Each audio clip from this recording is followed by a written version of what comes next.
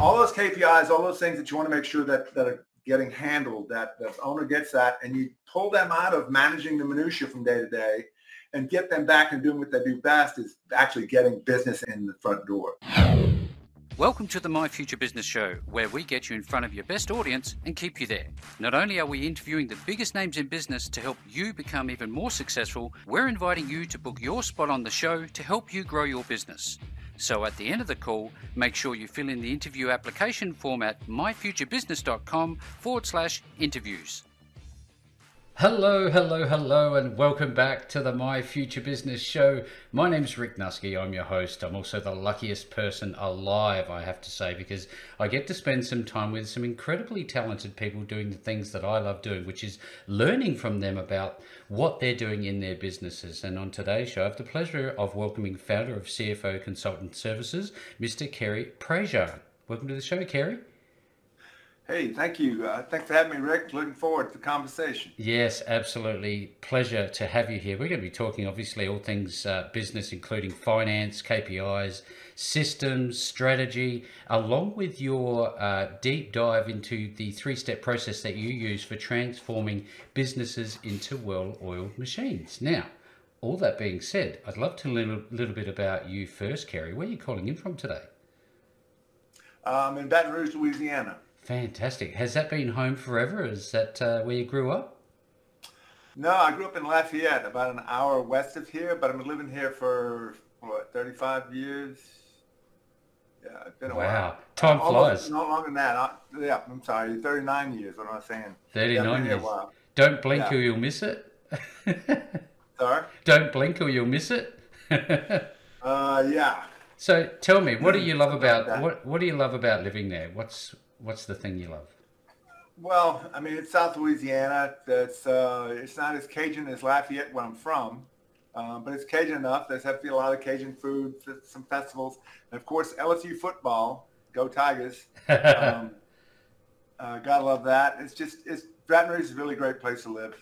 Very family oriented. State capital, the big medical facility here. Yep. Major university.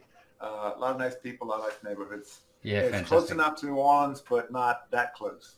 It's fairly close to Lafayette, so there's a lot of places to go, a lot of things to do. Wonderful. I love the fact that we've got a social life that we can all sort of go out and look around and learn even some things about our own place. Now, tell me, what's a landmark there that people might want to visit or know about if they were to visit? Probably the most famous landmark that's here in Baton Rouge is Tiger Stadium. It's on. If you follow college football at all, You've seen it. Yep. It's, in fact, Tiger Stadium has been rated number 2 in terms of college game day places to tailgate during the day.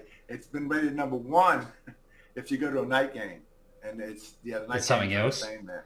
Yes, I love atmosphere. It's insane. Yeah, look, the atmosphere of places like that, you can't beat it, can you? Right. Now, do you find yourself doing any other things like in your downtime? I know you're quite busy doing what you do, but what do you like doing? Yeah, I really like this. I like cycling. I was a very avid cyclist until about a little over a year and a half ago, and I went through a series of knee surgeries, not from cycling, just from the excesses of youth: football, wrestling, tennis, racquetball, weightlifting. Everything. So I had to have a knee replacement that ran into some complications, had several surgeries. So I'm really just getting back into cycling now. And, I'm up to like 15, 20 miles a thing, it's all right, but it's not the 45 to 60 miles I'm used to. So I enjoy that. I like cooking a lot, vegetable gardening, like reading, studying a lot of history. Yep. Nothing exciting. Nothing exciting, just a standard sort of run-of-the-mill stuff. Now, in terms of reading, I'm a big audiobook fan. Do you enjoy audiobooks, or do you like flicking the pages? Actually, both. Both? I can do both. I guess the downside of the audio is I tend to, if I'm not like focusing on it. My father told me when he grew up, they used to listen to the radio. And the way they listen to the radio, everybody would look at the radio. Yeah. Otherwise, you get distracted. So it's kind of like that with me for audiobooks. If I don't just sit there and concentrate on listening, if I start fooling with stuff, I'm probably going to get distracted and miss what goes by. Tell us a bit So about yeah, I enjoy them both. Tell us a bit about your family. Tell us a bit about your father. You've talked about people in those formative years that would have, maybe influenced you to become the man that you've become today. Any influential people in your life as you grew up? Yeah, my dad was a great man. He died at 50 Mm. when I was like 25. Wow. He was a doctor. Yep. Yeah, he grew up on a farm. He brought us up on a farm, taught us the value of hard work, Oh yeah. doing well in school, keeping your word, helping other people. Values. Yeah, he was a huge influence in my life. I know that these can be tough conversations, and I really do appreciate you opening up because, sometimes people don't like to talk about these sorts of things. But I think, for context, I think it's important that we, I guess, touch on those who are around you that helped you become the person that you've become today. I know that you've gone on to lecture at various universities, and I'd love to learn a little bit more about that if we could. Yeah, I taught at four universities down here, LSU, UL Lafayette, Southeastern Louisiana University, and Baton Rouge Community College, on personal finance, estate planning, goal setting, that kind of thing. Yeah, yeah, and with the students that you would have met and spoken with hundreds of different talented young people. What are some of the common questions that you would have received over the years from them? Oh, well, a lot of them were technical, Yeah, yeah. tax questions, investment questions, how soon should I get started? What kind of money do I need to retire? Mm. And again, all that's variable. It depends on how much money you want to retire with. What Yeah. kind of income you're looking at, how active. There's a lot of technical questions on investments, investment analysis, taxation. Again, the taxation questions change over time Yep. as the tax laws change. Mm-hmm. It's a big Anyway, yeah, it variable was a lot of fun, and I enjoyed it. It just got to be too much with working and teaching. at the And same I time. did it for like, 7 years? I Yep. think I taught about 7 years. Yep. It was a lot of fun, met a lot of people, really enjoyed the teaching part. And at some point, I didn't have enough time in the Didn't day. have enough time to do both. No, I can understand that for sure Right. and certain. Now, tell me, I'm looking at this and I'm thinking he needs to explain what this means. What is ontological coaching? What is that? Ah, okay. Ontological coaching comes from a discipline invented by Fernando Flores from Chile. And it's basically the ontology of language. And ontology comes from the Greek word ontos, which means to be. Yep. So ontology is a study of being in language. And Fernando's big claim is that, well, he had several claims, but the big one is that we're linguistic beings in addition to being biological beings, Right. right? We Yep. have language. Language is embedded in you, and how do you know that? You can do exercises that you know it's an exercise, Yep. and if somebody would call you, say, okay, I'm going to do an exercise. I'm going to show you, I'm going to demonstrate to you that your language lives in your biology. So I'm just going to, here's an exercise. I'm going to make some assessments about you, and somebody calls you whatever the worst thing you could think of. You're fat, you're stupid, All you're these old, things. you're whatever, Yep. and whatever, and you get triggered, and it's in your biology. Yep. You can't help it, even though it's just an exercise. They don't mean it intellectually. Your brain doesn't know the difference. But it's there. Yep. Another big claim in the ontology of language is that language is generative, not just descriptive. In other words, language happens first and action follows with it. The fact that you and I are talking tonight happened in language, even though it was written in emails, what have you, in the past. So this present actually was designed in the past through language. That you started a radio show. At some point you had to declare, hey, I'm going to start a podcast. I'm going to start a radio show. Yep. This country, the United States, was started with the Declaration of Independence. Another different way to look at it with language is, think about all the times you said yes in your life. How different would your life be if you had said no in every one of those situations? Your language generates your reality, and you have a narrative. Yes. Everybody has a narrative. Everybody has a lot of prejudices and preferences and good, bad, like it, don't like it, right, wrong, all that stuff. And all that stuff is right here. And it's right here so much you don't even notice it. But that narrative is making choices for you, is describing the world to you, so that you experience the world through a narrative. You experience the world through an explanation of what just happened. Because as human beings, we're always trying to make sense of what we just experienced. Sight, sound, touch, taste, smell.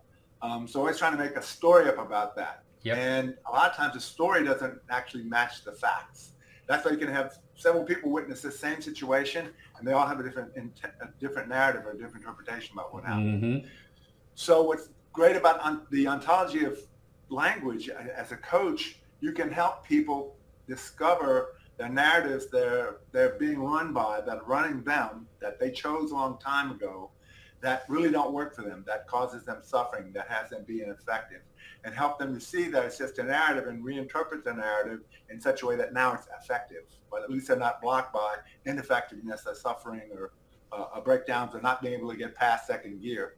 So I found it to be a very powerful language. I use it in a very powerful discipline. I use it in my consulting. I use it in my business. I use it in my family. I can see why. Absolutely. It's about resetting that story that we tell ourselves, isn't it?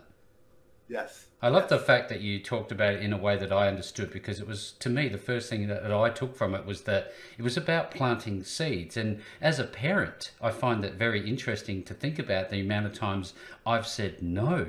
Does that make me a negative person? Because I seem to say no a lot to my children.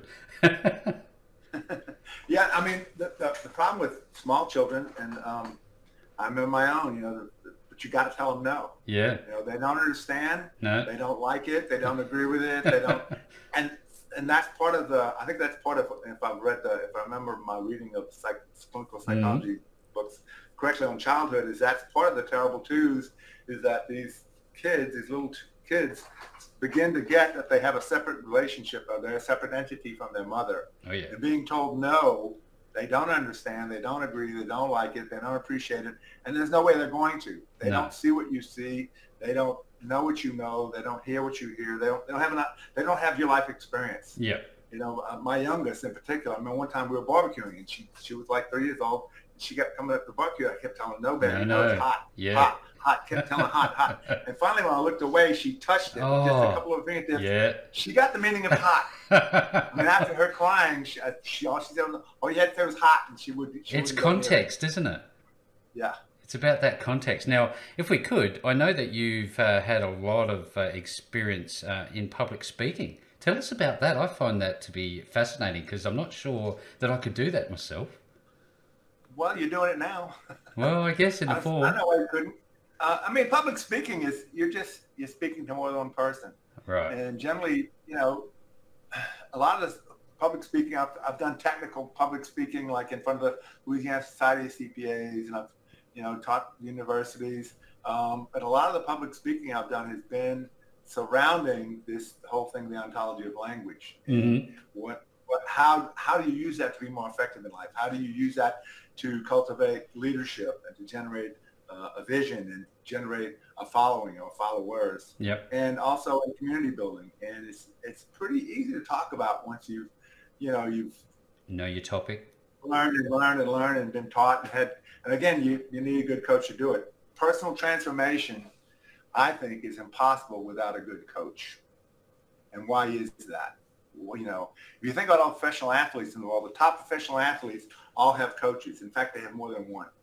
Why is that? Because you can't see yourself in the performance of what you're doing. You can't. No. They can. They can see, and they can see little, again, this is the whole thing about distinctions. They can give you distinctions that will help you up your game, not just a little bit, but a lot. Really find distinctions. And since this is a business show, I'm going to put it give you a business example. Take Excel, for example, a spreadsheet. Mm-hmm. If you don't know Excel very much, you don't have any distinctions of how to make it go and how to make it, analyze everything. Yep. And how you can put some, you put some numbers in there, some verbiage, what have you. And somebody showed you how to do the summation button. And it sums up a column for you. Pretty basic stuff. Yep. Wow, that's great. Okay, well, that's one. Well, here's the pivot table. Let me take this big thing of this big page of data and turn it into a pivot table so you can analyze it that way. So, and you can create these, not just a page, but a workbook. Yes. Several things. And now you're making much bigger moves. You're making much more effective moves with Excel because you've got these distinctions, because now you can see what you couldn't see before. Yes. A simpler way to think about it is if you're in a room and they turn all the lights off, you can't see a thing. The only distinction you really have in that moment is the floor, because you're standing on it. You feel it. You can kind of make your way over to the wall, navigate over the wall, hopefully safely. Nose first. But without the light, you can't safely navigate that room. You can't navigate it effectively. I mean, you can kind of get on your all fours and go around and feel for the furniture and what have you. But without those distinctions of where the furniture is and where the walls are and where everything is, you're not going to navigate that room very effectively and probably not even safely. You know, I love how you can easily connect practical ways that we operate, not only professionally but personally, by way of stories. I think it's very powerful, and I think it's a really good thing to think about in terms of the well-oiled machine process that we're going to talk about, because that's a navigational process in many respects. But before we do that, Kerry, can we talk about your time hosting the Financial Design Hour on WJBO Radio? Love it. That was a lot of fun, actually. That was when was that? That's probably about 20 years ago. Just for a few years. The Financial Design Hour was a radio show I did on Saturday afternoons, and it was basically about investments, estate planning, some about the ontological design. Mm-hmm. I just had people calling in from the greater Baton Rouge area. Yep. It was an AM radio show. It was just a lot of fun. And again, after about a year and a half, 2 years, it just got to be too much. It was interfering with LSU football games. Yes. Yeah. But it was a lot of fun. I can't say it wasn't a lot of fun, because it really was getting on the radio. I remember the first time I got on there, I was, because it's live. Oh yeah, yeah, I know how that feels. I think I was channeling Porky Pig that first time. I couldn't speak fast enough. But it was a lot of fun. It was a lot of fun. I enjoyed talking to a lot of people. Yes. And anyway, yeah, it is a real experience, having spoken on radio myself with a friend who used to be a host, and it takes, I guess, a little bit of courage to do that sort of thing. Now, in terms of business and the way that you operate, I'm wondering if you could share with the audience what your business actually does in terms of products and services that you share. Okay, I work with business owners, mm-hmm. small to medium-sized business owners, mm-hmm. that are tired of the chronic frustration that goes along with owning a small business, a small to medium-sized business. And I work with them in a number of ways. And let me describe to you what happens. Generally, a business gets started when someone says, hey, I can do this really well. I can go make some money. I'm going to start my own business. Again, it happens in language first. Yep. And they go out and they start doing things, making connections, establishing relationships with vendors, getting some customers, maybe they hire some employees, and they start making some money, and it's going great. So yeah. They want to make more money, so they need to leverage their own efforts, so maybe they hire some more people. And over time, they make money, they accumulate money, so they not only are making money, but they're hiring people to keep the organization going. The problem with that is that most entrepreneurs are very good at seeing opportunities, taking risks, making things happen, taking action, getting things going, right? Yeah. What does it take to manage a business? It takes somebody who don't change much. I want a system. I want to repeat, wash, rinse, and repeat. I want to just keep it very monotonous, very boring, very steady. Vanilla. Entrepreneurs drive them crazy. I've seen some business owners that are entrepreneurs. They see things like, man, this is too boring. So they go interfere with the process just because they think it's too boring. Upsets the whole apple cart. So business entrepreneurs typically make bad managers. And what happens is, typically when they have a breakdown in the business, some dysfunction happens, something's not going well. Yep. The owner will call a meeting for whatever employees involved, say, okay, this is the problem, and this is what we're doing about it. Anybody have anything to say? Nope. No. Why not? Because I've raised my hand in the past and I've gotten slapped Shut down. Yep. And you just said, this is the problem. This is how we're going to do it. So all we're going to do is we're going to execute. There's not going to be any ownership of it with the employees, because it's your idea. And when it fails, you'll probably call another meeting, or you chew out some people, yep. or get frustrated, or whatever. Yep. Because they're not good managers. They're not good. They're not good at processes and procedures because it's too routine for them. They're the outside the box guys. Yes. And gals. Yes. So you need somebody who can come in, bring the employees together that are actually involved in the process, that actually do the job day to day and know what works and what doesn't work, and have them come up with a good procedure that will work, that's detailed, that's written, that's disseminated, and everybody knows that that place in the machinery, so to speak. Mm-hmm. And the dysfunction goes away, because without that, everybody, you hire somebody, you have an idea of what they're supposed to do. They have an idea of what they're supposed to do. And a lot of times they're incongruent. They don't mesh up. Yep. So imagine you do that over, say, a 10 or 15-year period. Well, now you have 30, 40 people in your business, and you've been hiring people, and there's all this incongruence and all these relationships and these jobs what people do. Yep. And a business is really just a network of conversation. So think of it, if you had 30 people and you have that, however many connections 30 people are to each other, you have that many incongruencies, that much dysfunction in the conversations of the business. No wonder things don't work. Mm. The other thing that business entrepreneurs generally are not trained in, not equipped to do well, and they generally don't like it, is accounting and finance. They don't know how to, they say they want to manage by the numbers. They say, they say all this great stuff, Yep. but they don't. You know why? Because they don't know how. Yep. So they're not getting any actionable financial information in real time. So one of the things I make sure they get is they get weekly dashboards about cash flow, receivables, payables, billings month to date, any of the KPIs. It's Yep. inventory, is it production? Here's another one that's really important. Are you paying all your taxes? Are you filing and paying all your taxes on How time? often do you hear this, Because I can't tell you how many businesses I've walked into. You walk in, on the back of the accounting department's desk, there's a stack this thick of certified mail from the IRS or some department of revenue. Please pay. Have an assessment, and the owner doesn't find out until the tax man shows up and it says, I need a check. Mm.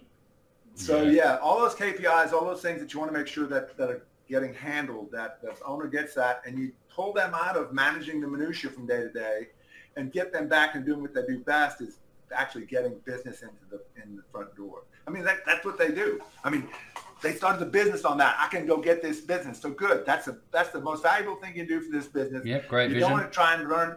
Sorry? Great vision. They go out and do it. Yep. Yeah. Go out and get business. Stop fooling with accounting and finance. It's not your thing. You hate it anyway. Do what Stop you're being good an fireman around here. Yep. You're not a good manager. That's okay. We don't want you being a good manager. We'd rather be a great entrepreneur, because you're much more valuable to the business being a great entrepreneur than you are becoming a good manager, because you have to unlearn how to become you'd have to unlearn knowing how to be a great entrepreneur and learn how to become a bad manager, which is a weakness for you anyway. Absolutely. So don't frustrate yourself. Go out and get business. We'll get this handled with some good procedures and give you a well-oiled machine. So, Kerry, tell me, can I cut in there? I was just wondering about this whole idea of, I heard the analogy, once you've dug a hole, stop digging. Now, if that be the case, and you're a small to medium-sized business, and you're in that hole, is it possible to get out of that hole and fill it in? And how would you do this from a practical steps approach? What do you share with people who are in a spot of bother? Well, yeah, you can. Unless you've dug so far that you can't get out, and that's sometimes the case. Yep. Some businesses, they wait until they're in such bad shape that they're unsalvageable. Yep. But yeah, as long as you haven't just really buried yourself in debt, or if there's a way out, you haven't been watching. Here's the other thing that for business owners, to really keep them on on the cutting edge, is to have them practice and work with them over years of strategic planning. Because strategic planning, the CEO, an entrepreneur, his job is to scan the horizon and see what's coming at him, and where are the opportunities, where are the perils, and how to take advantage of the opportunities and mitigate the perils. And most businesses don't do that, because why not? Why don't everybody talks about, strategic planning, we need to have a long-range plan, and it never happens. Never happens. Because the consequence for not doing it doesn't happen until 20 years from now. Mm-hmm. Where the business you thought you'd have designed to wherever in the future is over here lost in the weeds, because you were too busy doing the day-to-day. So yes, the things that we talked about, getting business owners actionable financial data in real time, so they can handle if there's a problem during the month, rather than waiting till the horse is bolted, the 20th of next month. Yep. Here's the financial statements. Also, give me a good narrative of what the financial statements say about their business in terms of strength, liquidity, profitability, efficiency, all that stuff. And again, eliminating dysfunction, because as long as there's dysfunction, the business owner is generally almost addicted to being in the middle of it. They want their fingers in everything. Yep. It's their baby. They want the business to do well. Yep. So you have to make it to where the business operates transparently without them, so they can go out and do what they do. And if they can go out and do what they do and have the business operate transparently, don't take up dysfunction. Yep. it's not a problem. It's salvageable. I wonder what are the, I guess, the red flags, the immediate short-term red flags financially, because if you're managing by your numbers, one would presume that the numbers are the most important thing. Cash flow is the most important thing. If that be the case, what sort of numbers and when do you act? Is there a number, or is there some sort of a percentage every month? Well, no, I mean, there's no absolute. No. Here's my thing. When the pain gets enough, call me. Yeah. when you've had enough suffering, call me. Because if you're always struggling with cash flow, if you're always struggling with chronic breakdowns in your business, and you're always frustrated because you're having to run around and fix everything, Mm-hmm. that's a problem. You're not a good manager. In fact, one of the first things I do with most businesses that I work with is I do what I call an identity check with the manager, with the owner, and if there's really some key people up there, maybe there's partners, maybe there's some really key people, I do an identity check, and what I'll do is say, give me some names, some employees, depending on the size of the company, maybe some customers, maybe some vendors, and just have an oral conversation to check in and say, well, what do you think of this guy? And, just tell me whatever comes to mind. How's your relationship with him? What do you think of them? What are they good at? What are they not so good at? Mm-hmm. And generally what I get back is somewhat of a consensus of they're not a good manager, and we don't trust them. That's a thing. And we don't trust them comes from they don't care about me. And what they get is a business owner is generally so driven with making their business successful, and it's at the expense of the employees. Yeah. So what's the expression? They don't care how much you know until they know how much you care. Uh-huh. And care is one of the essential elements of trust. So if you get somebody who doesn't care about you, like they have no concern for what is your concerns, you can be nice to them all you want, you can pay them what you want, but they're not gonna step up to the next level. They're not gonna be that loyal. They'll be subject to getting hired away by your competitors, starting your own business, Mm-hmm. what have you. Yep. So you have to build that trust, and that takes time, especially if you've been at it a while and you have an identity that you're not trustworthy. That in Yep. the past, salespeople have done really well, and you change the commission structure because you think they're making too much money. Mm-hmm. Even though you made a lot more than they did. Yep. It's stuff like that has employees come away with, and he doesn't care about me. He's just in it for he's caring himself. about the money. I wonder, with the pandemic being what it is, how has I guess the operational approach to running a small to medium sized business changed, and how does that impact the ability to either maintain or build trust? Right. COVID has taught us, I guess, as a world community, basically, Mm-hmm. that a lot more can be done remotely, can be done online. And again, we have the technology to do it. It's amazing. I think it was unfortunate that there were some businesses that were targeted that, I don't know how many businesses were put out of business with the whole COVID thing and the masking, and you couldn't go to a restaurant, you couldn't go to a bar, you couldn't go to small businesses, but you could go to Home Depot, you could go to crazy. Walmart, you go all the big box stores, all you want, but the little small businesses can't go unless you're a liquor store or you're a marijuana store. Yeah, that's funny because we had similar rules. Yeah, and it's stupid. It was stupid. And the whole thing is that the whole time of the COVID, the mortality rate of COVID was like less than 1%, unless you were over 70. Less than the common cold. Yeah, it was like, what is this big scare? Anyway. I'll get off that soapbox. I appreciate your feedback. COVID has taught us that we can do a lot more remotely, and again, my practice, that is what has happened. I'm doing a lot more remotely with clients, and you can get on a Zoom call and have really, pretty much a one-on-one conversation with people, and they get it. It's not like, talking over the phone is not as effective as face-to-face. Just like typing an email is not as effective as talking on the phone. You lose all the, 93% of all communication is nonverbal. The tactile, I can feel you almost in the room. Right. You can see somebody's expressions, you can see how they move, you see what they do with their eyes. Yep. There's all that, the whole thing of ontology is that we're always speaking. Yep, somehow. Which, your whole body, you speak with your whole body, not just your voice or your writing.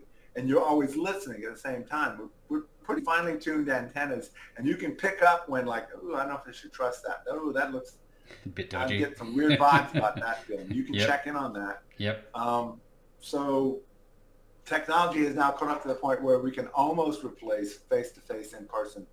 Well, it's a wonderful opportunity that we have in front of us to have that technology. Shows like my own wouldn't be able to exist without it, and being able to talk with incredible talent like yourself certainly wouldn't happen. Now, I'm wondering, Right. as we get to the pointy end of the call, Kerry, if we could talk about and break down your well-oiled machine process a little bit more deeply. Well, we've already covered it pretty well. I mean, the first part is actionable financial data. Are you getting weekly dashboards? Are you looking at your KPIs? Think of the dashboard on your car. Yep. How's your fuel? I mean, now you can get, I have a truck now, it tells me the tire pressure in each tire. Oh, wow. Is your oil need changing? Is your battery charging? What's the temperature in the vehicle? What's the temperature outside the vehicle? Has all that stuff it can tell you. Well, the same thing for your business. It helps you navigate dashboards, KPIs, help you navigate your business in real time rather than you're finding out old data and it's like there's nothing you can do about last month.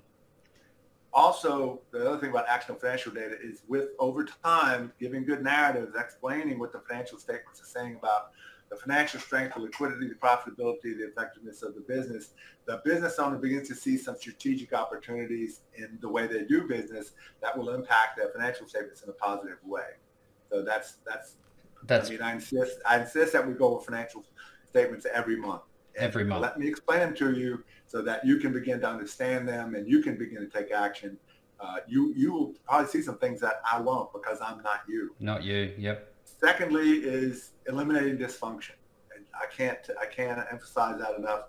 By eliminating dysfunction, you not only improve employee morale, you improve the effectiveness and productivity of the place, and you get the owner freed up to go do what they do best, which is bring business in the front door. Yep. And finally, the third part of the well-oiled machine is the long-range strategic planning that you meet at least quarterly.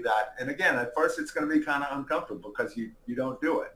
And everybody talks about doing it, but they don't do it because there's too many things in the way on a day-to-day basis. So it's like, okay, so let's long range, what do you want the business to do? What intermediate goals, short range goals are we going to have to accomplish, and who's going to be responsible for accomplishing them?